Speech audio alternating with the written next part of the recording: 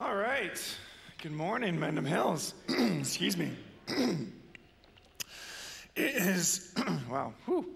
It's great to be with you today because I'm excited to continue the series that we're in that takes a look at a modern problem, and we're looking to find an ancient answers. The solutions is answers. It's, according to the graphic, answers. Okay, so part of my role here, if you're not aware, is I am the youth pastor and I get to work with the student ministry. And my job is, amongst many other things, to help guide, to teach, and to exemplify to the best of my ability what following Jesus and growing in our faith looks like to high school students and middle school students. One of the ways that we do that is we hold youth group on Sunday nights during the school year. And we go through different teaching series each month, similar to how Pastor John does it. And so when I come up with a series, I get inspired in a lot of different ways, all of which through a lot of praying and by asking a volunteer in the back, Mrs. Muchmore, is this a good idea? Sometimes she's like, no, yes, you'll be great. Thank you, Mama. And sometimes it's by a conversation like that. Sometimes it's by a felt need that I hear students talking about. And other times I try to stay current and up to date on what is relative with culture so that I can be relevant and helpful to our students with what they're facing. And in doing so, last spring I found some popular mantras and sayings, and I found them on social media, on signs on the way to and from work, and literally out of people's mouths. They sounded really good, quite catchy, and very misleading. And I felt they had the potential to confuse us as people, and especially my students. And at the time, that was my modern problem. And I felt like the students were susceptible to be confused by these sayings. So I created a series called Duped. And this was the graphic that we came up with, where we looked at some of those mantras and sayings like good vibes only, speak your truth, love is love, follow your heart, and live your truth. You've heard those, I'm assuming. If you haven't, get up to date with culture. Come on. Why do I tell you that, though? Like, who cares? I tell you that because, well, when I heard what our summer series was going to be and how the book of Proverbs lays out two paths that we can take, one of wisdom or one of foolishness, my youth group series came back to mind because fools are easily duped. Fools are easily swayed into believing that something is true when it's not. And by the way, it's not a student problem. We are susceptible to being duped. So a couple weeks ago, Pete spoke about how the fear of the Lord is the beginning of wisdom, how we have the propensity to be our own gods, that maybe the truth lies within me. Last week, if you weren't here last week, go back and listen to that sermon. It was really good. Pastor John talked about 3 out of 5, 3 out of 5 kinds of fools that we can be, that the Proverbs talks about. And those really, really stood out to me, especially the stubborn fool and the sensual fool. For the stubborn fool, it's their way or the highway. They don't like the truth. They are so certain of themselves. And the sensual fool likes to follow what feels right. And Pastor John said something, and I wrote it down, quote, every fool has this in common. They hate correction. They don't want to change, and they don't want the truth, end quote. That today is the modern problem I would like to talk about. Fools can trick themselves into thinking that they're right, that their truth is the truth. There's an ancient proverb that speaks right to that. This ancient proverb, oh man, it's really simple, yet it's so profound to me, and that's what's been resonating with me, so I want to share that with you. Proverbs 14, starting in verse 12. There is a way that appears to be right, but in the end it leads to death. Even in laughter, The heart may ache, and rejoicing may end in grief. The faithless will be fully repaid for their ways, and the good rewarded for theirs. The simple believe anything, but the prudent give thought to their steps. We as human beings tend to think that our way is the way, that our truth is the truth. And if we believe that, then I think Pastor John was right on last week. We might be fools, and we might be getting duped. I don't know about you. I've been duped a lot in my life. Just come hang out with me and you'll see. One time, Olivia and I, we went hiking. Olivia's brother planned to propose to his girlfriend, and on top of this mountain. So he asked us, hey, can you guys go early so that you can capture the moment, take a video, take pictures. And we were like, yeah, we'd love to. So we set out 3 hours, okay, keep that in mind. 3 hours early to get us there with plenty of time to the top of this peak. And then there comes a point in the trail where things start to look less like a trail. But there was this group in front of us, so I leading the way. Come on, Liv. I thought nothing of it. See, they're going that way too. This is right. And then I start to think, maybe we're not going the right way. And Olivia suggests, we're not going the right way. Let's turn back. And I'm like, nah, I don't know. I think we should keep going forward. But then I made up my mind. Nope, this is the right way. Let's go. And Olivia's like, this isn't the right way. And I'm like, no. Let's keep going. I'm stubborn. And I go, this is right. It feels right. Like, let's just keep following. Like, there's still that group in front of us. Like, they're here too. So obviously, let's go. And eventually we get to this. I tell this story and I replay it in my mind, and it's just so dumb. Of how, I'll show you in a picture in a second. Eventually, we get to this random hill, and it just shoots straight up. And if you've been hiking, there's no markers at this point. There's really no, dirt trail. There's just pine needles everywhere. It's not a good sign. And somehow I convinced Olivia, let's keep going. And so we go up, we go over. And at this point, everyone else turned around. At this point, they're like, yeah, this is right. But Mike, being the genius, is like, no, let's go. I'm like, this has got to be the way. And it's just me and Olivia, and I'm literally crawling up this hill where we started walking, and then it turned into, not a good combo. And then we come to this cliff, and I literally think, look, there's a path. Let's cross that and keep going. Let's show the picture. Yep, there. Oh, can we go to the other one, Maggie? Do you have the other one? Yeah, that one. You see the pine needles there? That's the cliff we shimmied across. And then I was like, I got to the other side, right? I took the picture, and then I said, hey, hon, we got to shimmy back because this isn't the right way. She goes, you think? And we shimmy. Gosh, man. So we keep going, because at this point, we're like, well, we definitely can't go back, so I guess we'll keep going. So we keep going, hopefully, we got to make it for my brother-in-law. And then we get completely lost in the woods. I mean, completely lost in the middle of the woods. And we start to get a little scared. I get scared. At this point, I'm like, I totally led us to the middle of the woods. Like, people die from being out here. And so I get scared, and so I start shouting, hello, like nothing. And I'm like, oh no. So thankfully, Olivia, she pulls out her one-bar cell phone status, right? And she finds the compass and the map of where we are, current location, and pulls up the map online of that mountain. She goes, we gotta go this way. And so I'm like, okay, right? And we go. And she pioneers us back to the path, and finally, land, we made it. And then we're like, oh man, let's just go to the peak. We probably blew it and missed it. So we run up. We're literally 50 yards from the peak. That's how roundabout way we went. And then they're not up there, so we're like, well, let's start setting up the pictures. And so we rush, and literally 5 minutes later, there comes my brother-in-law and sister-in-law. 3 hours to 5 minutes, okay? That's how much of a head start we lost. Whose fault was that? Don't be nice to me. Whose fault was that? Thank you. It was mine. But I thought I was going the right way. There's a way that seemed right to me. I was so sure of it. I was convinced I was right. In fact, I just had this feeling that I was right.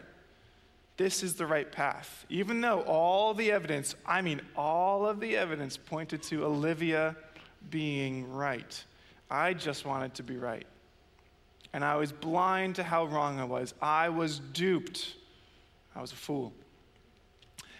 There's a way that appears right, but in the end, it leads to death. And for that instance, that day, I literally almost led us to our death. And so I think there's a big battle that you're all facing. I'm facing too. I've seen it all over the place. It's a battle for truth. You hear people say, live your truth. It's so freeing when you do. And if it's true for you, it's true. No one can tell you it's not true because it's your truth. I'm here to tell you today that that's a lie. Living by the mantra, live your truth, or it's my truth, that is duping you.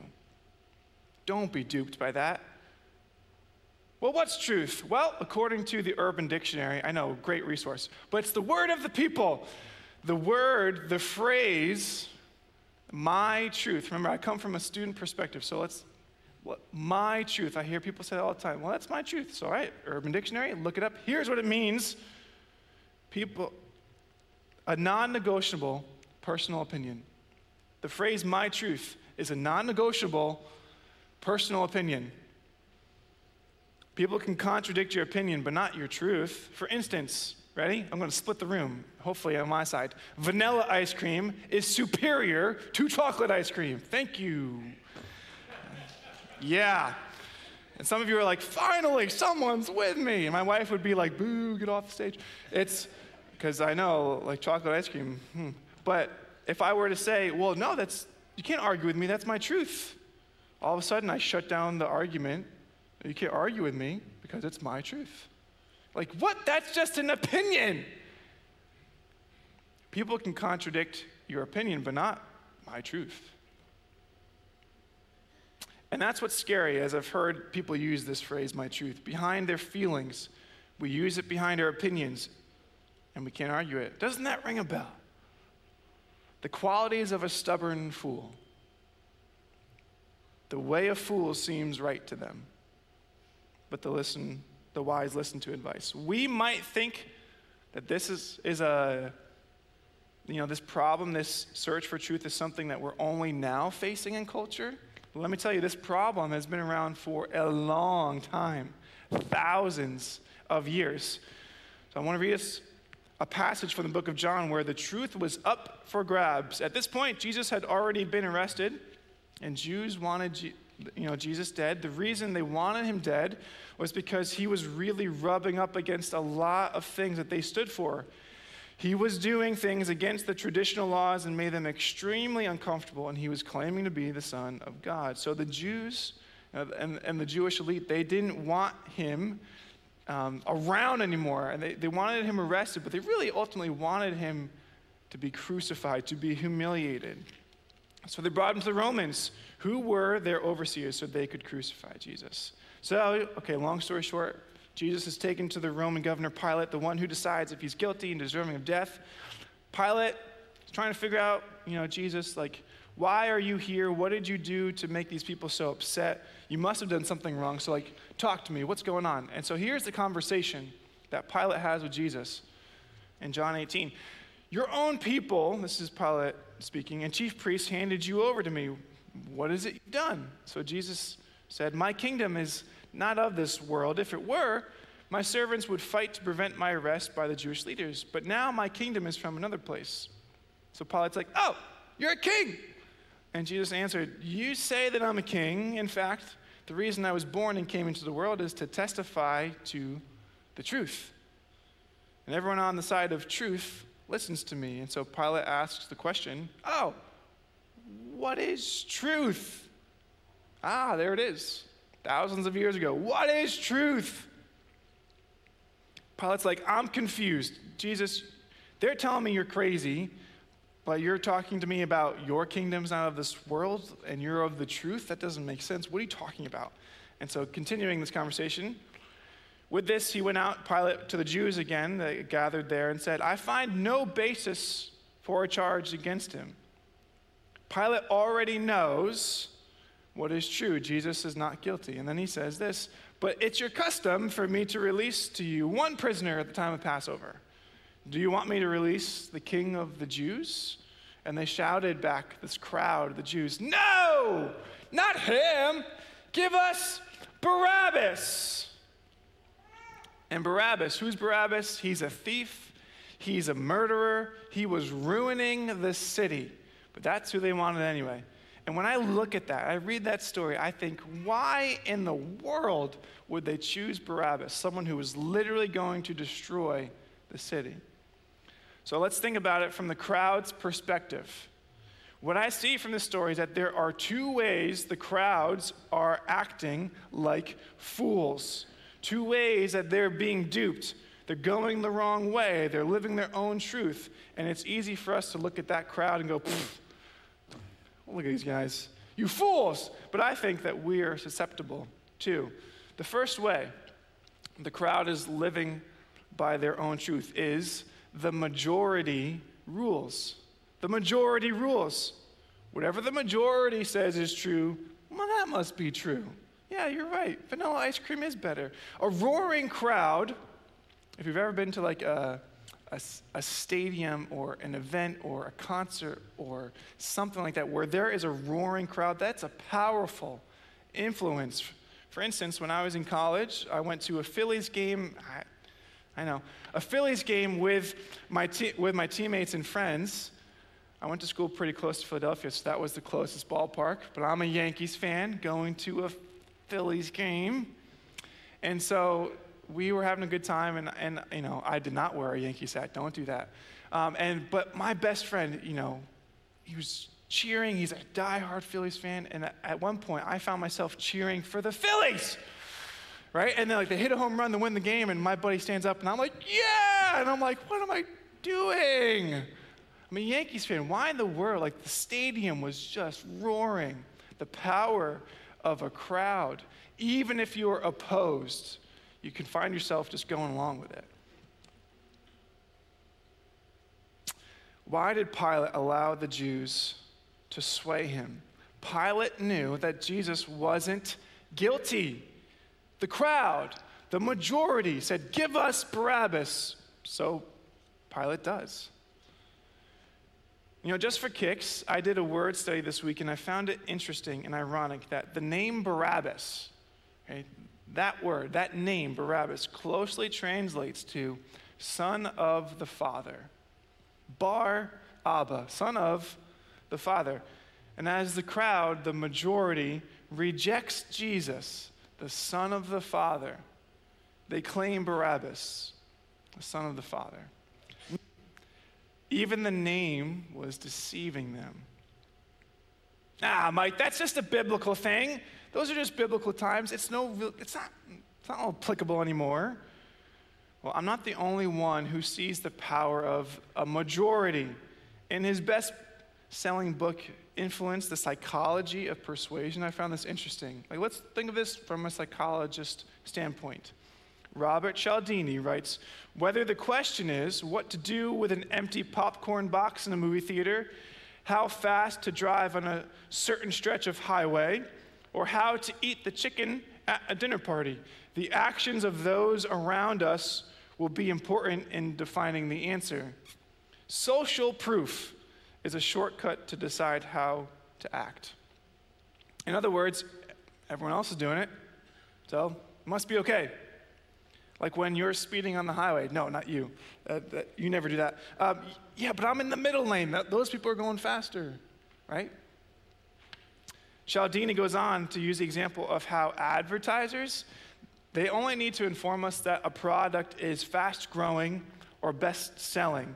They don't have to persuade you that a product is good.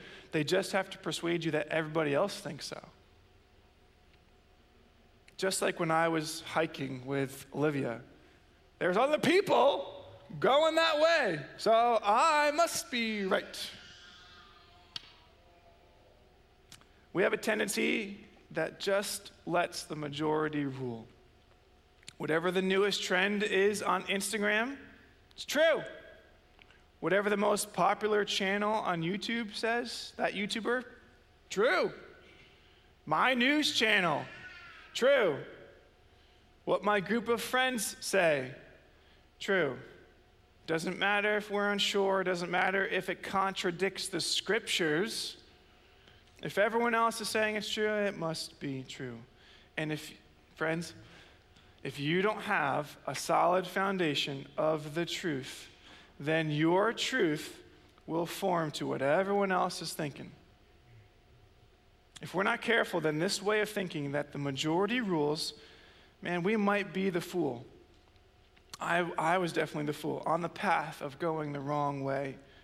There's a way that appears to be right, but in the end it leads to death. Paul warns of this in 2 Timothy. For the time will come when people will not put up with sound doctrine. Sounds relative to me.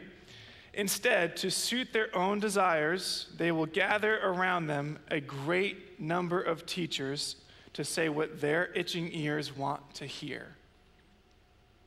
They will turn their ears away from the truth and turn aside to myths. Okay, the first way was majority rules. The second way to tell if you're being duped, this one's more personal. You ready? My comfort rules. I don't know about you, but I have this tendency to allow my comfort to dictate my life. You know, one of the most uncomfortable things to realize, admitting you're wrong. We don't want to do that. There's nowhere close to being comfortable in that moment. Pastor John exposed that in me last week. Go ask someone you know who directly opposes your idea on something and you really feel strongly about. Go have a conversation with someone on the other side of the political aisle. Get to know them as a person. Do it without trying to win, and just listen. How comfortable does that make you feel right now? You're going, I'm not doing that. Yeah, you're already sitting there uncomfortable. I get it. There is something in us that shies away from doing that. Why? Because that would be an uncomfortable thing to do. All right, let's make it more personal. Here we go. If you're married, go admit to your spouse that you were wrong and they were right. Let those words flow out of your mouth. Try it. It's hard to do. I've been there. Why do I have a hard time saying I'm wrong? Why is that so uncomfortable? Wouldn't it be good for me to do, though? To honor my wife and say, hey, hon, I was wrong. You were right. We should have turned back. Even though I know it'll be good for my marriage, I still resist that. It's a good habit to build for my daughter to see and hear that I'm apologizing to her mom. All right, if you're not married, I know that everyone's not married. If you're not married, same idea can apply to you. Go admit to your friend that you were wrong. Apologize. Students, if there's any students in the room, which I know there are, do what your parents are asking you to do and without grumbling. I can come up with lots of examples of what's uncomfortable for you, and it's different for all of you. I don't know it exactly for each of you, but what's uncomfortable? We tend not to do that. Why? Because our comfort rules. Back to the crowd choosing Barabbas. Why did they do that? Jesus made them really uncomfortable. They did not want to face what Jesus represented. They didn't want to face that maybe they thought about God in the wrong way.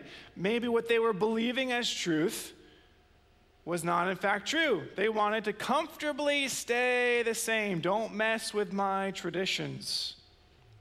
Why? Well, again, this is not just an ancient problem. Recently, James Killian, the primary therapist of Arcadian counseling, wrote this about comfort. Most of us simply just avoid discomfort. Yep. Physical, mental, emotional. Of course, this is only natural because our brains are hardwired to go in the opposite direction of pain, regardless of the type. I agree. So here's the problem. Your truth, like my truth, is always going to seek what is most comfortable to you in the moment. Always. If you're living by your truth, you're living quite the comfortable life. It's great. But if your truth is based upon what feels comfortable, then we'll end up walking the path that in the end will not be beneficial to you. The crowd would rather have Barabbas, the one who will destroy the city. That's comfortable. But we make decisions all the time based on what's comfortable in the moment versus what's best for us in the long run. We know it's probably not a good idea to go out with all our friends and go drinking and party, but it's more socially comfortable in the moment to just go and deal with the consequences later. It's more comfortable to go on the internet and numb yourself from a long day, even though you know that's not going to help. It's more comfortable to avoid that person and don't address the conflict, ignore, avoid. Or, for some of us, it's more comfortable to address the conflict head on. And who cares if their feelings are hurt? It's more comfortable to say, I'm fine, when you're not. It's more comfortable to not talk about Jesus with your friends or your neighbors. If we don't have a basis of truth that is outside our personal feelings or comfort, it will always choose what's most comfortable. Even when we read scriptures, sometimes we can think, yeah, that might be good. That just sounds outdated. I know what's best for my life. I know what decisions I want to make. Who cares what anyone else says? Who cares what the scripture says? I know what's best for me. Oh, the fool. The way of the fool seems right to them. Can I submit this thought to you? Oh, you're like, uh-oh. What we should be saying is, even though this feels good, even though it looks good, when I compare it to what Scripture says, which first we have to know what Scripture says, but when I compare it to what Scripture says, I'm going to surrender what I think and what is comfortable to me, and in humility, be able to say, God, you're a better God than me. God, you know better than me. Your truth, Lord, is better than my truth. Pastor John was teasing it last week. Can we say, I might be wrong? It might just feel good because it's what culture has told me feels good. It might just feel good because I've gotten so used to it. Fools aren't able to admit that. So here's the thing. Your truth is not really all that concerned with what makes sense, which is an interesting sentence. Your truth, not interested in what makes sense. Not concerned with what's better for you. Your truth is always going to seek what's most comfortable in the moment. Your truth is always going to feed your pleasure. Your truth is going to follow your feelings. Your truth is going to be what makes you comfortable. And the Proverbs, the ancient answer, points us that following your truth is what fools do. And the Proverbs also point out that there is another path. There is another way. We don't have to continue being fools or continue being duped. We don't have to keep living by your own truth. There is a difference between my truth and the truth. Your truth is not the truth. Your truth allows you to stay the same. Get this, the truth requires you to change. The truth requires us to repent, to change the way we think, change the way we're going, to turn away from sin, and to follow Jesus. And we don't want to do that sometimes. We want to live our own truth. But what if our truth, my truth, leads me to sin? Well, I'm not hurting anybody, and it feels like it's okay. But wait a minute, sin often feels good until the wages of sin are paid, death. Sin is going to feel good in the moment, when it feels comfortable or when everyone else is doing it, it'll feel good until the wages of sin are paid, death. There's a path that seems right, but in the end it leads to death. So maybe Jesus is gently inviting you today to be a student of your heart. Maybe there's something that needs to change in us, in me. And change can be uncomfortable and sometimes unpopular and counter to the majority. It takes a certain level of humility that we're going the wrong way to admit that. And then a lot of courage to change directions. Like it or not, following Jesus might require our hearts to change. If you're just living and going off your comfort, you might be living your truth, but not the truth. Sometime before Jesus was arrested, he sat his disciples down and had a conversation with them. And it went like this. To the Jews who had believed him, Jesus said, if you hold to my teaching, you really are my disciples. And then you will know the truth. And, this is the best part, the truth will set you free. Not my comfort, not the majority sets me free, the truth. The truth. And at the time, the disciples thought, yeah, the truth is, Jesus, that you're going to help us overthrow the Romans. Come on. And then we'll be free from their, overseeing us. We're tired of that. They were half right. Jesus was talking about himself, but not in the way that they were thinking. Jesus wasn't talking about an opinion, a feeling, or a political power. He was talking about setting their hearts free.